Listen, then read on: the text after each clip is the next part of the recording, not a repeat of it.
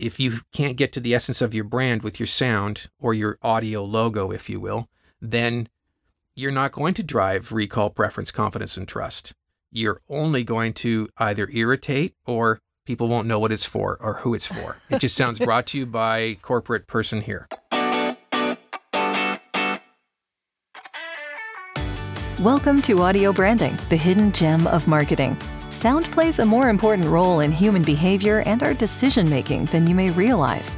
In this podcast, I'll help you understand the art and science of sound so you can better influence others in business and your life. I'm your host, Jody Krangle. Let's delve a little deeper. This is the first part of my interview with Tom Eamonson. My next guest has been giving brands a voice for over 20 years. As an internationally awarded sonic branding strategist, he's continually called upon to judge and/or preside over numerous advertising awards shows, including Cannes Lions, London International Awards, The One Show, Clio, D&AD, Creative Arts, New York Festivals, Radio Mercury, and more. He's worked with almost every major advertising agency and advertiser in North America, as well as many others around the world. He's a partner, CEO, and driving force behind the ongoing evolution of Pirate Group, Inc. Through his day-to-day leadership, mentoring, and strategic development, Pirate has become a dominant creative audio force in the North American market. His focus and tenacious attention to detail ensures that Pirate and its growing list of clients continue to be heard. His name is Tom Eamonson, and I've been looking forward to this conversation for a long time. I know he has a huge amount of expertise in this area, and it's always a thrill to me to talk with someone who is as passionate about sonic branding as I am. You can find Pirate at piratetoronto.com. Well, I'm going to start off by asking you how you're doing, because weird times, for a lot of reasons, but but how are you? You know what? I'm surprisingly fine. I think I'm getting used to the surreal existence. It just seems normal now to put a mask on in the morning and drive to work, and there's 1/10 the traffic there used to be, and that's that sort nice. of thing. Yeah. Yeah. Yeah, who knew the bingo card would fill out so incredibly strangely? Who knew? Oh, my goodness. Yes. So yeah, we're going to talk about audio branding, but I wanted to ask you right off the bat, the difference between sonic branding and audio branding. Do you feel there's a difference, or do you have a definition that you work from? Does it matter? I think if there was a definition to separate the two, and I don't think there's that much difference. I think sonic branding is very specifically sonic identification with a brand. Okay. And audio branding is anything audio that the brand uses to relate to the brand. I'll give you an example. Sure. So, sonic branding for Apple has audio branding. Uh-huh. When you turn on your Apple computer and it goes gung, that's a sonic brand. Okay. That's an Apple ID. But when you hit send on your mail and it goes whoosh, that is an audio brand. It's very specifically about the mail. It's not about the brand itself, where gong is about the brand. I see. Okay. I just want to sort of get that out of the way because I know this podcast is called Audio Branding, and I know a lot of what you deal with is sonic branding. So I just want to sort of, make sure that our audience knows what we're talking about. And you know what? I'm not even sure if my explanation makes sense, but if there was an explanation, that's the one I would use. Okay. It works for me. Okay. So how did you get into this? I mean, this is a pretty specific area of study and work. And I mean, there must have been a whole bunch of steps that led to you actually ending up here. How did that happen? Well, wow, I'll try and make this short. You don't have to. We have time. Of work. Yeah. So when I was young, I think I was immediately drawn to the power of sound and its ability to communicate with people through music. And, cut to the cafeteria in high school and everyone gathering around the tape deck to listen to a mixtape. Of course. So I thought, wow, look at that. If I put together a mixtape of songs that I like, I'm going to get people who like the things that I like, and I can connect with these people. Little did I know that, 40 years later, my mixtapes would be more commercials than mixtapes. Still trying to connect to people. So that's really the backstory behind it.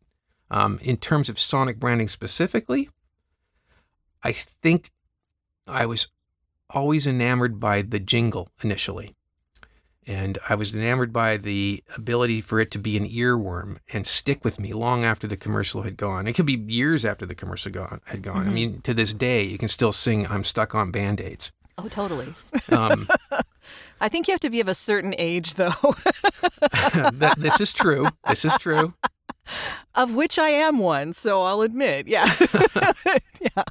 I'm still very young, at least for radio. Okay.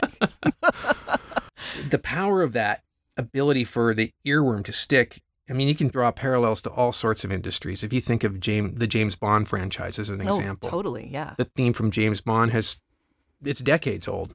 Transcendent, yes. Yes, and we all know what we feel every time you hear dun dun dun dun dun. Totally. And immediately you're there. It's James Bond. It's the sonic brand of that franchise.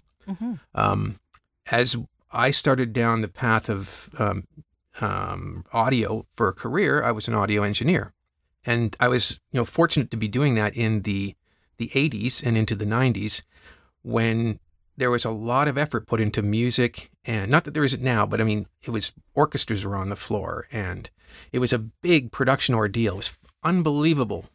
It took a lot more effort, and I think because of that extra effort, everyone involved felt that much more invested in it. And it was magical. Just fast forward to 10, 15 years later, and now I'm the what they call the track director or the producer on the job, and I'm bringing to bear music, sound effects, and voice to create that same magic, albeit in a digital age. At the end of the day, what, pardon the expression, gets me off is when I see people react to the sound. And oftentimes I've had people where their clients are chiming in at the end of the day.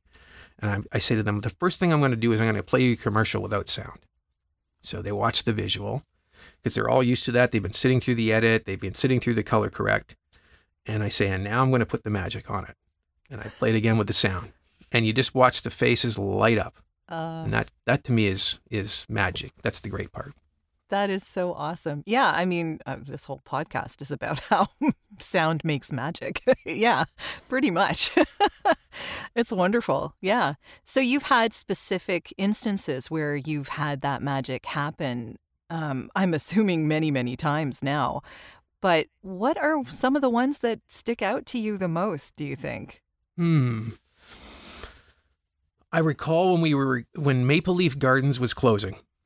And we brought in, I can't remember the gentleman's name now, but he was the guy, Paul something or other. He was the guy who used to be on the PA, and he go, last minute of play in this period. Yeah. And we brought him in to record a script that had been written for the closing of Maple Leaf Gardens.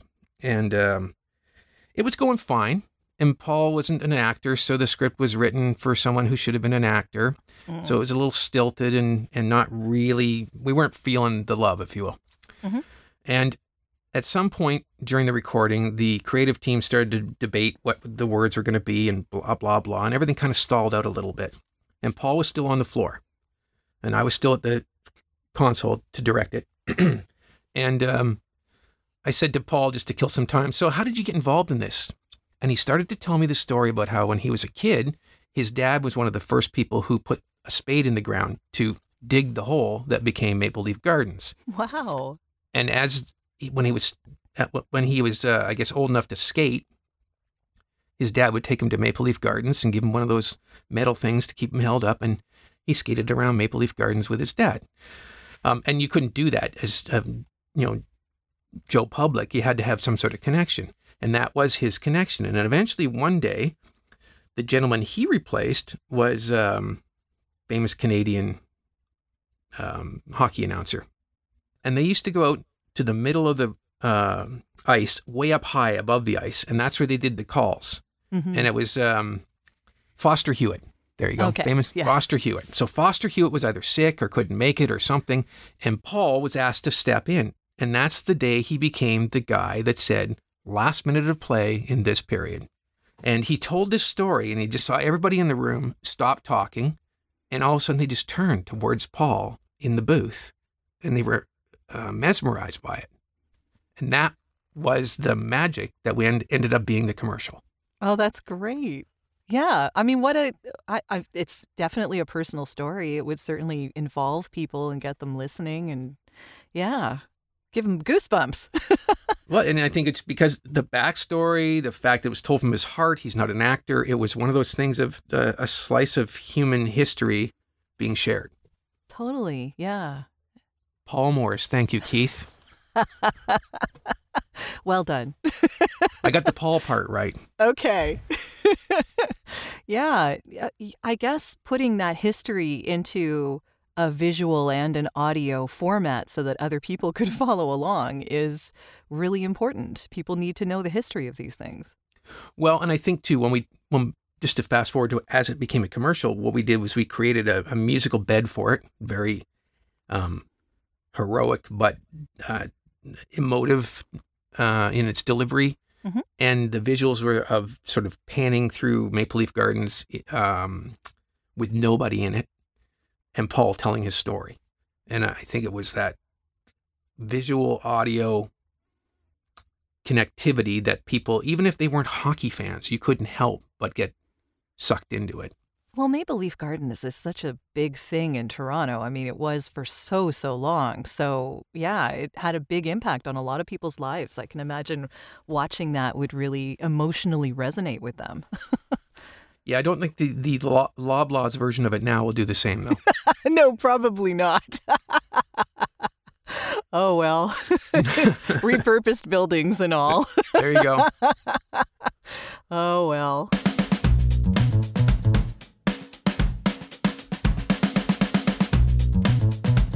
Are you looking for ways to improve your company's or podcast's impact? You'd be surprised how powerful the use of an intentional audio branding strategy can be. Want to know more? I have a free downloadable PDF that gives you my 5 tips for implementing an intentional audio strategy at voiceoversandvocals.com/audio-branding-strategy. That location does ask to put you on a mailing list, just to send you updates on when the new podcasts come out. But if you really don't want to give your email out, I understand. Just contact me directly. My email is all over my website, and I'll make sure you get that PDF without needing to sign up anywhere. If you do sign up, though, you also get access to a resources section called The Studio, where I have videos, white papers, and PDFs, discounts from my guests, and snippets of audio from my guests that no one else gets to hear. So maybe it's worth your while. Totally up to you. And of course, if you're looking for voiceovers, you can get in touch with me about that too. Now, back to the podcast. Getting into the methodology of all this, because you've explained how these things turn out and how you make them work in the moment, which is fantastic. But you have mentioned before that you have a 3-step methodology. I think we spoke about that the last time we talked. We do. What we discovered along the way was that and I'm going to back up a little bit because that Paul Morris story was something very specific. But sure. Over the course of my career, I've been asked many times to come up with a musical device, be it a jingle, which is a full song, mm-hmm. or just a mnemonic or sonic identity device just for the end of a brand's commercial, the 5 notes. But oftentimes that is the brief. We don't know what we need. We just need 5 notes. Mm-hmm. And we need them for Monday. And so... That's okay. Exactly. There's no rationale behind it other than there's a need. And as a result, we come up with our 5 notes, and Monday everybody shows up and we play them, and they like them or they don't like them. They don't know. There's no strategic rationale behind it. They just accept it for what it is. And that's more often than not the kiss of death of that mnemonic. It will last for the duration of that commercial and then never to be used again because no one can explain why it exists. Yeah. What we have found over the course of time, though, was that when we sat down and sort of hashed it out with the agency and the creative team as to what are we trying to say with this mnemonic? What does it mean? What's the emotive takeaway? All those things started to become what, of course, influences what we write. Is it going to be sound effects? Is it going to be music? Is it going to be human voice? Is it a combination of all of them or 2 of them? All of this comes out in that process of distilling what we're doing and why we're doing it. And ultimately, what happened over time was we started to see the hits and we started to see the misses. And we started to ask ourselves, okay, why are these missing and why are these sticking? The ones that stick were always subject to a strategic rationale for their existence. Mm-hmm. And the strategic rationale is, in fact, what removed the subjectivity, which the others were filled with, because there was no answer as to why. Sure. Yeah. I have a client that I'm working with right now to create new sonic identity for. And when I asked them to explain their existing sonic identity that they've been using for well over a dozen years, they couldn't. Okay, that's not a good sign. And it wasn't their fault. They inherited it when they came, but there was no rationale or strategic brand guideline as to why that existed. And without that, if people don't understand why it exists, it doesn't really mean anything. How do you find that meaning? I mean, that's the key question, right? Like, well, what you're truly looking for is to try and come up with something that sort of digs in and explains what it is that is the brand's identity, I guess, is the best way to explain it. You need to, because sonic or audio branding reinforces your brand's identity, it needs to drive recall, preference, confidence, and trust. Mm-hmm. And all of those things will be distilled from the essence of your brand. And if you can't get to the essence of your brand with your sound or your audio logo, if you will, then you're not going to drive recall, preference, confidence, and trust. You're only going to either irritate or people won't know what it's for or who it's for. It just sounds brought to you by corporate person here. Uh-huh. Yeah. Definitely the kiss of death. Definitely the kiss of death. Oh, my goodness. And you know what? Brands that are right now, because we're living in an age where everything has sound, brands are realizing the power of sound. And they put a ton of effort into their logos. So now they're starting to think, okay, so we need to have the same amount of effort and energy and power put into our audio logo so that when people aren't necessarily listening for us, when they hear it, it drives brand recall, even though they're not aware that it's driving brand recall. Yeah, and there's a whole bunch of voice activation stuff happening now that the only thing you're doing is hearing. You're not even seeing anything. Exactly. And you know, human beings can look at a million visual things and distill them at the same time. Mm-hmm. But audibly, we can only distill, once you get beyond 3 sounds, it's just noise. Everything's noise. And so what we do is we log on to one of the sounds within the noise because we need to anchor somewhere. It can't just be noise. So when you're walking down the street, there's a ton of noise all around you. But what you tend to do is focus on a noise that has something to do with what you're doing or where you're going to, or you make all that noise disappear by putting your headphones on and listening to something. That's true. And I'm sure that something that is somewhat familiar to you is going to pierce through that noise a lot more easily than anything else. 100%. Yeah. And that's the sound that you're trying to use to make that emotional and rational connection with people. Mm-hmm. Whether it's a musical, whether it's a song or a brand's sonic device. Ba-da-ba-ba-ba. Every time you hear that, yep, you're hungry. hungry. Know what it is. Yeah, well, it depends on if you like it. Well, the intent is that you should be hungry. The intent is there, yes. I mean, obviously. So back to the whole sonic branding methodology. So what we did was we decided to sit down, figure out what it is we do, how we do it, and put it into an actual process so that we start at the beginning and we get to the end. And if we do it properly, there should be a reason for understanding why this exists and why it makes sense for this brand. So we call it our sonic branding methodology. Well, good name. There you go. There are 3 steps to it, and there's a what step, a why step, and a how step. Okay. And the key to this thing working is that we resist the urge to jump to the how, the executional step, without going through the what and the why. So the what step basically is a comprehensive analysis of all the existing brand and audio assets.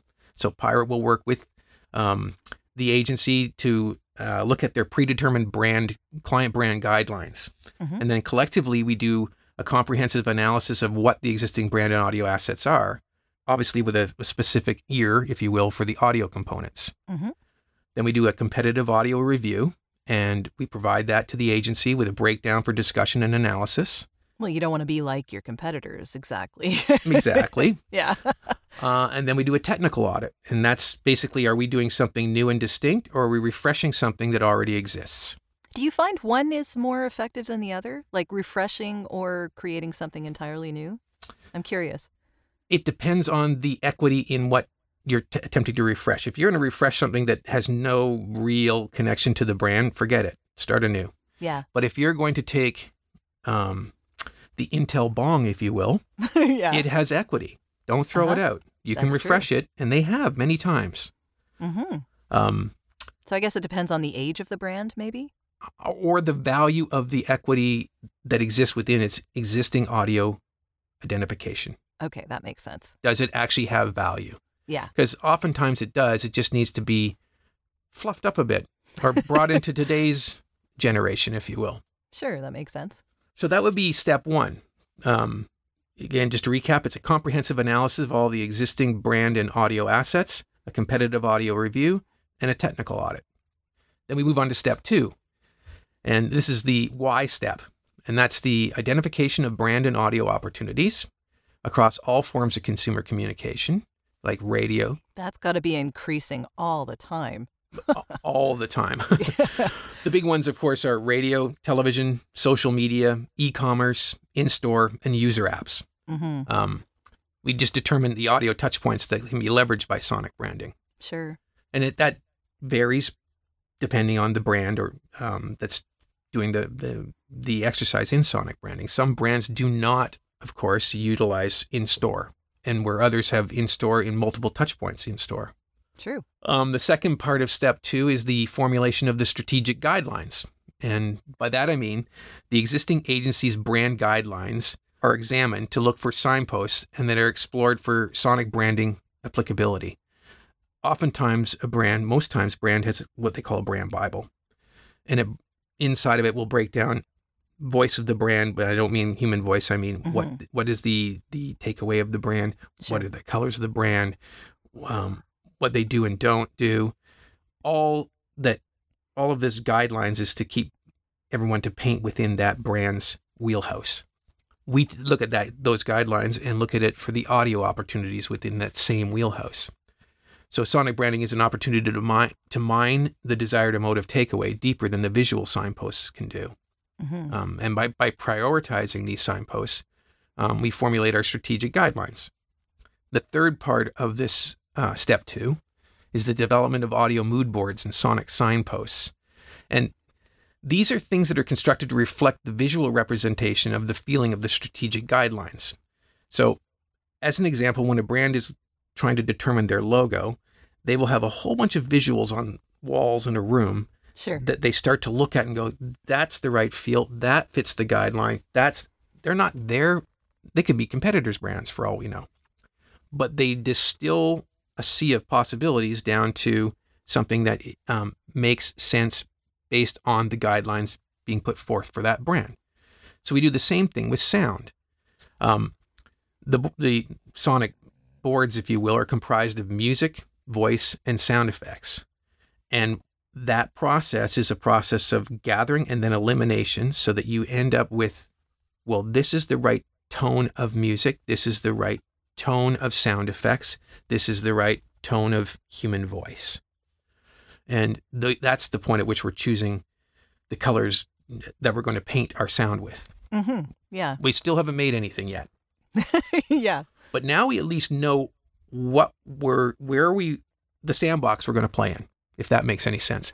It's hard I would imagine it's not unlike a painter who determines what they're going to paint before they just randomly start painting, although I don't know about abstract painting. That's up for grabs. There you go. But they sit down to determine what they're going to do before they get the paint out to do it. This is exactly what we're going through. Mm-hmm. Step 3, the how, the fun part, the place where we get to Yes. play. Yeah. At this point, we present 3 options. This is the concept development stage. These options are reviewed, and if required, more options are generated. And when all parties are satisfied, we move on to stage 2 of step 3, which is the concept refinement and recalibration. And this is where we start to dig deeper into things like media applicability, ethnic suitability, even overall flexibility is explored. And then third stage of step 3, I know it sounds complicated. Stage 3, step 3, what are we on, Tom?